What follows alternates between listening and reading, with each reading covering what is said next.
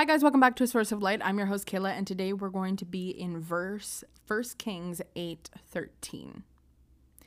So this verse says, God has told us that he lives in the dark where no one can see him. I've built this temple, O God, to make your invisible presence forever. So that was King Solomon talking about the temple of God that he built.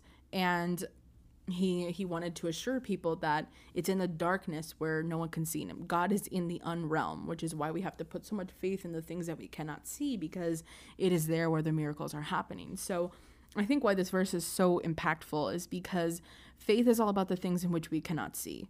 Yet we walk in the direction of hope of the faith, but we do not always feel, right? Anticipation of the glory of the Lord, and to identify his presence within our experiences is a way of walking into light that is it's just so unexplainable in how it feels. And the peace that calms us in those moments is when we walk directly toward the one who can save us in a realm that nobody else can see. And I love that God, the Father of all of our lives, that none of us can see, that has given us the most love, warmth, and grace, right? The one we cannot see has changed our lives more than anything anyone in the world could have ever done, right? 1 Peter 8:9 says, you never saw him, yet you love him. You still have never seen him, yet you trust him with singing and laughter, because you kept on believing. You'll get what you're looking forward to, total salvation. And that works because having faith in the Lord, your God, will lead you to a promise that you've never anticipated you would ever endure.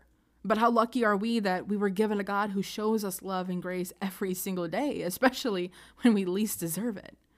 I think my favorite part about this verse is when it says God has told us that he lives in the dark where no one can see him.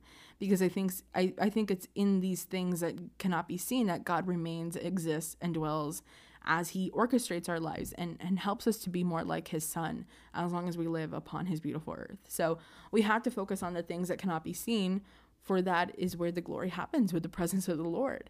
So I think the thing to learn the most here is that you need to pay more attention to the things you cannot see, which is almost ironic. Pay attention to the things you cannot see. It's like, well, how do you want me to do that? Faith. Faith comes by hearing of the word of God, which means to immerse yourself in his presence. The closer you get to the Lord, the more whole you become. That's just the reality. So thank you guys so much for being here for these quick few minutes. I hope that you guys are having an incredible day, and I'll see you next time. Bye.